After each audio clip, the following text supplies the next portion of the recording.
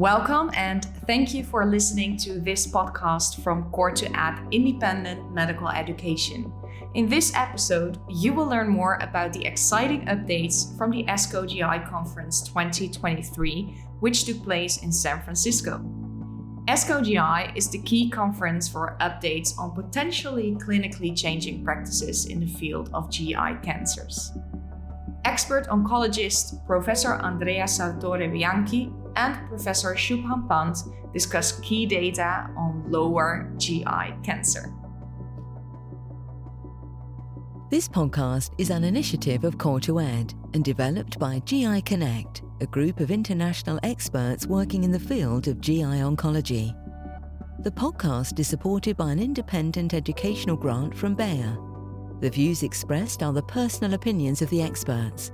They do not necessarily represent the views of the experts' organizations or the rest of the GI Connect group. For expert disclosures on any conflict of interest, please visit the Core to Ed website. Hello and welcome to this podcast covering highlights of lower GI from the 2023 ASCO Gastrointestinal Symposium in San Francisco.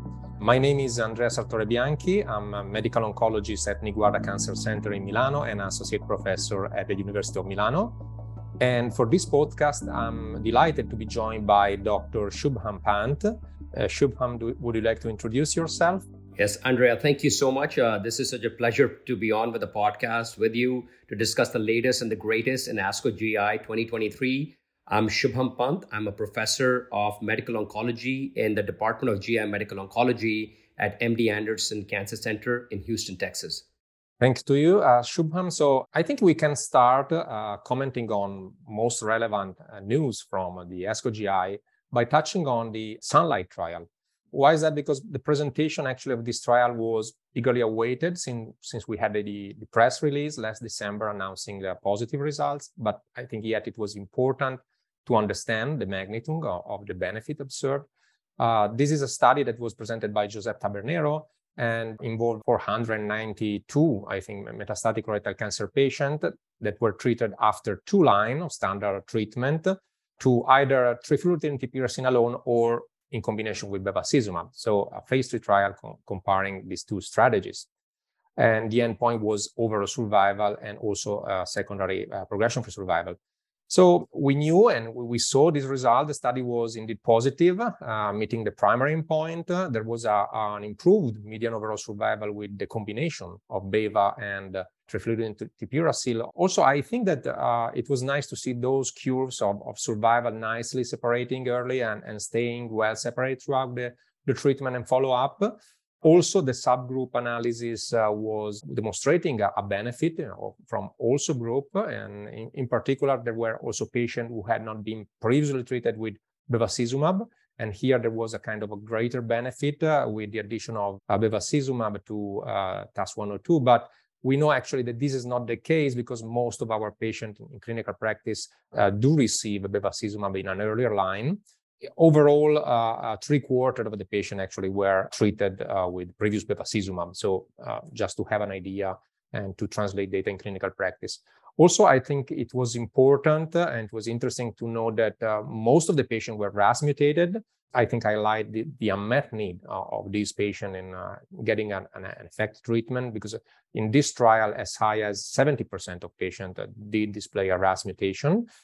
And as far as response rate is concerned, this was low, but this was expected. We know that these agents are more likely to control and slow down tumor progression rather than achieving shrinkage. So I think that looking at the overall results of the Sunlight, this is clearly indicated that this was noted at the Congress that we have a new standard for third-line treatment. And the good thing is that it's together with other approved drugs in this setting, for example, regorafenib. And as far as TAS-102 is concerned, now we know that the combination should be preferred to monotherapy when feasible for that specific treatment. So really, I think that this trial is in the context of an enrichment of the continuum of care of patients with metastatic colorectal cancer. And I don't know, Shubham, if you have any thought about this trial or you agree with me on these points. Yeah, Andrea, thank you so much for that eloquent kind of summary of the trial. I always agree with you on most of the things, so I agree with you here. But just to kind of summarize a few key points of this trial, like you said, first of all, we were giving the drug in the third line setting, after the first and the second line, mostly FOLFOX, FOLFIRI, or a combination of them. So I think this was important because we really saw very interesting curves, which were progression-free survival and overall survival. Obviously, like with everything, we have to take it with a pinch of salt, though I think there was robust benefit, is obviously most of our patients, like you said, do get prior bevacizumab. So where does that fit in? But still, even if you continue the bevacizumab, they really do have that benefit that we see because the benefit was pretty significant that we saw. The second thing is obviously the adverse events. Again, we saw just like bevacizumab, hypertension, some neutropenia was a little bit elevated in the combination. I do think though for third line, we use the drug by itself, but I think the new standard of care, as you correctly said, would be the combination. If you choose to use this drug, you would probably tend to use it now if patients can tolerate the AEs in combination rather than single agent, because this is an improvement. The other drugs in this space, regorafenib, again, a tough drug to give at the original 160 milligrams. Obviously, we dose adjust that drug. So where does that stand in, because this was not compared against regorafenib. Does it improve compared to regorafenib? As we saw in the FRESCO-2 trial, right, which was in ESMO last year. Now, where does it stand compared to fruquintinib? But I think the take-home message for our listeners for this trial would be that positive results, significant improvement in overall survival and progression-free survival, unmet need for our RAS mutant patients, like you said, 70% were RAS mutant. And even if they've been prior treated with bevacizumab, this could be an option depending on the toxicities. Now, the other agents which are coming in the third line setting, obviously there'll have to be a consideration, where does this fit in with the other agents? But I think if we were using this before, this trifluridine combination, if we were using this before, now we would think about using it with bevacizumab. So like I said, I completely agree with you there, Andrea. Great, Shubham. So maybe you want to take some points on other presentations? Yeah, so a lot of exciting presentations that we saw at ASCO GI. This was after some time that we saw some really great data, positive data, and some really thought-provoking data coming out of this Congress. So coming to the thought-provoking data is what we've discussed ad nauseum, and what we keep on discussing is where does ctDNA fit in the whole colorectal cancer and other GI malignancies paradigm. So I'm going to discuss the kinetics of post-operative circulating free DNA and impact of minimal residual detection rates in patients with resected stage 1 to 3 colorectal cancer. And this was an important kind of analysis. Was a retrospective analysis. 16,000 patients plus with stage 1 to 3 colorectal cancer were analyzed. And one of the important points is, when do we really measure the ctDNA for it to have some impact? So as you and I know, your ctDNA positivity anytime after your resection, you almost have 100% specificity. All these patients almost relapse. What we really don't know is, what do we do with the data? Do we get experimental treatment? Do we give them more chemotherapy? So it's a little bit more challenging. But to put in context for our listeners, this data was done in patients who were resected. And it also looked at if cfDNA, like circulating free DNA, it's just the DNA which is released from dead cells, versus circulating tumor DNA is the correlation, and when you should really look at the circulating tumor DNA after resection. So I think what this data showed was that you can measure the circulating tumor DNA anytime 2 weeks after the surgery. It gets, there's a validation there that after 2 weeks after the surgery, if your circulating tumor DNA is negative, you have a high chance of cancer not coming back. If your ctDNA is positive, then you have a high chance of the cancer coming back. Now, the question really is, if you're positive, your outcomes are worse than if you're negative. Next question, obviously, which is being addressed in multiple trials in the US and in Europe, is, how do we improve the outcomes of these patients who are circulating tumor DNA positive? So I think what I took back from this presentation was that after 2 weeks of surgery, we can use the circulating tumor DNA and feel confident that will impact the future course of relapse or prognosis in these patients. But I think we just need a lot more prospective data to see how we can really improve the outcomes of these patients. So I'm going to punt it back to you, Andrea, about what you thought of these results and where do you think this whole field is headed? That's as they say, the $1 million question.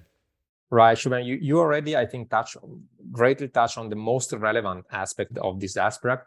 It seems to be kind of technical question asked by authors, but indeed, I think it was important because as you're saying, we have many ongoing trials, and the timing, the draw for blood for assessing ctDNA can matter. Why is that? Because actually the DNA, the half-life of DNA is very short. So you are supposed not to have any trace of ctDNA just few hours after surgery. But cfDNA, so the total DNA, can be a confounding factor. And especially under stress, like surgery, you have more ctDNA. So these data are clearly indicating that the first week is not optimal. You want to wait at least at the second week. Then from the second week on until the 8th week, should be fine. And luckily, this is indeed the window that is adopted by many of the ongoing trials that you mentioned. And from this point of view, I really think that we are living exciting times because this biomarker is here to stay. And actually, in 2022, we had the first data from the dynamic trial in phase 2. So this is really historically the first phase 3 trial, and we have some answer in stage 2 that you can use this approach. But we know that there are many other trials also in stage 3, and this is, if you think, is even more interesting, assessing whether we can guide our treatment or giving or not giving or escalating treatment according to ctDNA. We are running in Italy the Pegasus trial, for example, and this, I think it's interesting, is a proof of concept because we have also the option of what to do if the ctDNA stay positive after FOLFOX. So here you have another interesting concept of switching to another adjuvant strategy like FOLFIRI based only on micrometastatic disease. So really exciting times. This is something that technology brought to us, and it will be up to good clinical trials that are really running now this year and next year probably to answer and to give a clinical utility in everyday practice. What I found fascinating about this field is, Andrea, that you can use this to either de-escalate care. We're showing more and more of that so that people don't get the neuropathy. And in whom can you really de-escalate the care, decrease the toxicity from the adjuvant therapy that we give. Now, the escalating care, that's, I think, where it's going to be more challenging. Like the Pegasus trial and everything, I think will be great in telling us that does it delay recurrence if you give something, or does it truly lead to that cure, right? That what we're leading to for patients. Or it just gives them stress, saying I'm ctDNA positive, I'm going to relapse sometime. There's really, nothing, we can do about it, right? Right. We need these answers soon, and I'm really optimistic that this tool will be in clinical practice very soon because these trials are really recruiting well. I love your optimism, Andrea. So I'm going to give it back to you to discuss the next abstract. Right. Thank you. And I thought it was interesting to touch now on another study that was presented, the study with botensilimab and balstilimab. This is a phase 1A, 1B study with these two immune checkpoint inhibitors in metastatic colorectal cancers. Now, what is interesting is that here investigators look at MSS tumors. And we know indeed very well that the immune checkpoint blockade is strikingly effective in MSI high tumors, but studies available are really clearly indicated that in MSS tumor, you have very disappointing results. And we know that this is the vast majority of our patients, 95% in the metastatic setting. So now it seems that there is something with this combination that is changing the state of things. And because why is that? It can be possibly related to the mechanism of action of one of the two monoclonal antibodies, possibly, that is botensilimab, because actually this botensilimab that is used together with balstilimab might be advantageous because it seems that it can prime better T cells, enhancing activation and memory formation. And also there is this Fc enhanced fragment that possibly also can promote the depletion of intratumoral Treg. And we know that Treg are actually kind of nasty in precluding response to MSS tumors. So now here in this trial, we have this 23% overall response rate, and this is way more than expected in MSS tumors. And on top of this, there was also a lot of control of disease. So more than 50% of stable disease. So it's not only tumor shrinkage, but it's also controlling tumor growth. So I think really these results are interesting. And in terms of reasoning on data, we cannot mention the difference that investigators saw quite consistently over time in terms of liver involvement. So it turns out that if you have active liver metastasis, you don't have response. So all that 23% was achieved in patients without active liver metastasis. And what is, I think, very interesting is that we don't know. We don't know why. So there is a biologic possibly underlying this, but we have to investigate more and have more insight why is that. But this seems to be consistently observed in this trial, but also in other trials. So as an overall picture, I think that this combination can have a role. The results should be confirmed, but can have a future also in this tough setting for immune therapy of MSS tumor, possibly in only liver, so-called liver excluded patient without liver involvement. Shubham, what's your take on this data? Lots of thoughts on this. So first, I wish they would make antibodies that we can pronounce a little bit better. So I'm just going to call it BOS or BOTEN, But again, what you're saying is very relevant. So I cannot tell you how many negative, and how many negative phase 1 trials we've run in combining one checkpoint inhibitors with something else in microsatellite stable colorectal cancer. And we've had multiple tumor microenvironment agents which are decreasing Tregs, T regulatory cells that we need lower, give it the immune desert microenvironment that we call it. So this was really exciting. I think so. I think it was interesting, but I think this is really exciting that we really saw these results in these patients with MSS colorectal cancer. I think the caveats you mentioned, as they say, the devil is in the details, right? So the caveats that you really mentioned were, first of all, these were patients who did not have liver metastases. But I think that's very interesting. They probably gives a different tumor biology. There's some preclinical data on if you have liver metastases, maybe it enhances the Tregs and does not make the drug more effective. So I think really I would love to see the next steps in this drug, right? The thoughtful drug development, learning from the phase 1, taking it all the way to phase 3, and which could be, as you know, quite a few patients do have not liver metastases. So I think there is a patient population there. The second thing is it's interesting to see both checkpoint inhibitors, but one which is a CTLA-4 inhibitor, because of the different construct maybe is active in this setting. But the third one that I would like to point out is I think this agent is very active, and we know that from the colitis. You had about 20% of patients with grade 3 colitis, and as you and I know, that gives a significant side effect. So I think we have to really look at how the colitis can be controlled, maybe with those adjustments versus the efficacy. So interested and excited to see the next steps in the story of combining these agents, because we really do need something for MSS colorectal. That's a high unmet need, as you know. Thank you, Shubham. And now, do you want to touch on some more data? Sure. Going from metastatic or advanced to localized rectal cancer. So I'm going to discuss as our last abstract the long-term results from ENERGY G1002, which was a phase 2 trial. It was a platform trial for TNT, total neoadjuvant therapy, in locally advanced rectal cancer. So essentially what the authors tried to do was create a platform design so we can really add on agents to the existing standard of care. So the existing standard of care, as you know, with high risk locally advanced rectal cancer is chemo, maybe followed by long course chemoradiation, followed by surgery.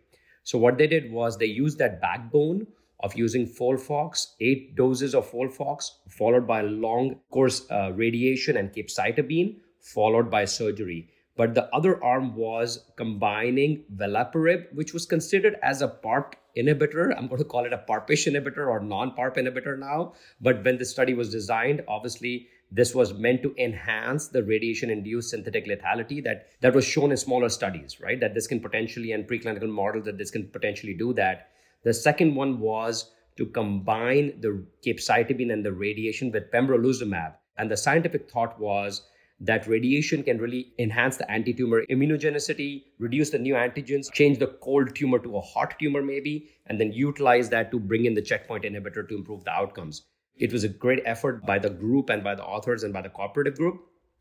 The main take-home point from this was that neither velaparib nor pembrolizumab significantly improved the short-term outcomes in unselected patients when compared to TNT. And what they really were looking for was this neoadjuvant rectal score. NAR was the primary endpoint. So really did not change that. They also looked at pathology, path-CR, complete CR rates, overall survival, and disease-free survival. Interestingly, pembrolizumab did improve the 3-year-old overall survival, but really did not have a significant improvement in the neoadjuvant rectal score or disease-free survival. So interesting, but I really don't know exactly what to do with that data. I think I agree with the authors when they presented it that this trial at least gives us some idea of benchmarking for future locally advanced rectal trials. So it gives us some benchmarks of survival outcomes in these trials.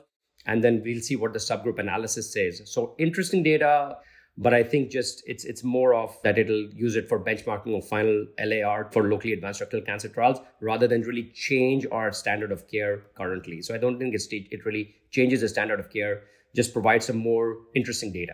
What do you think about it, Andrea? Yes, Shubham, I think you really described all the strengths and the weakness of this approach. And if you think about it, historically, it's such a difficult setting, the preoperatory treatment of rectal cancer.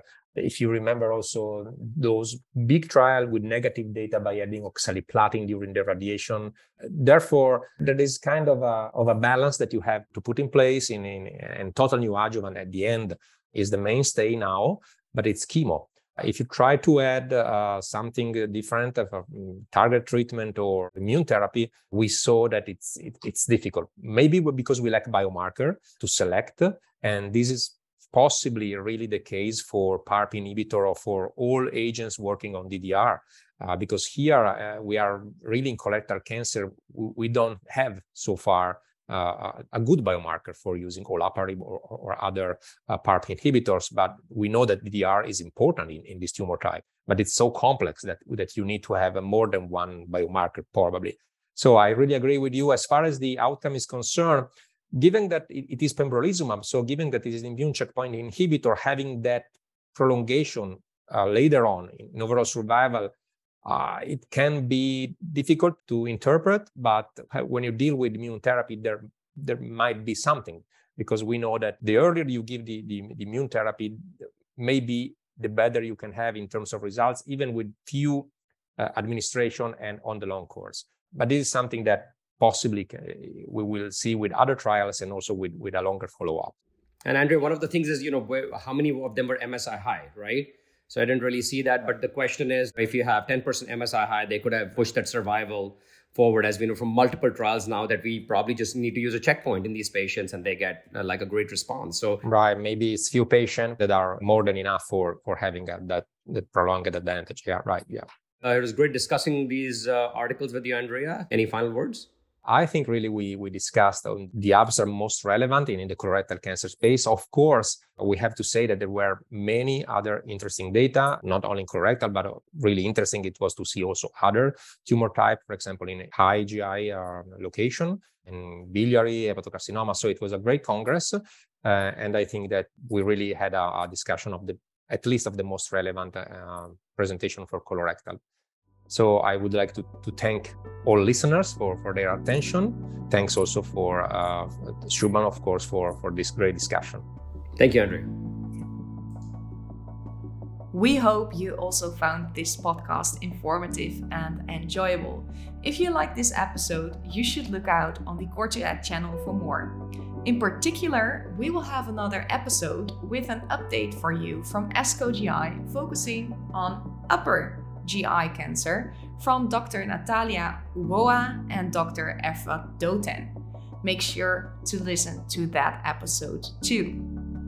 Also, don't forget to rate this episode and share our podcast on social media or with your colleagues. If you want to know more about the studies discussed, please know that you can download the summary slides on the Core2Add website. Thank you for listening and see you next time. This podcast was brought to you by Core2Add Independent Medical Education. Please visit core2add.com for more information.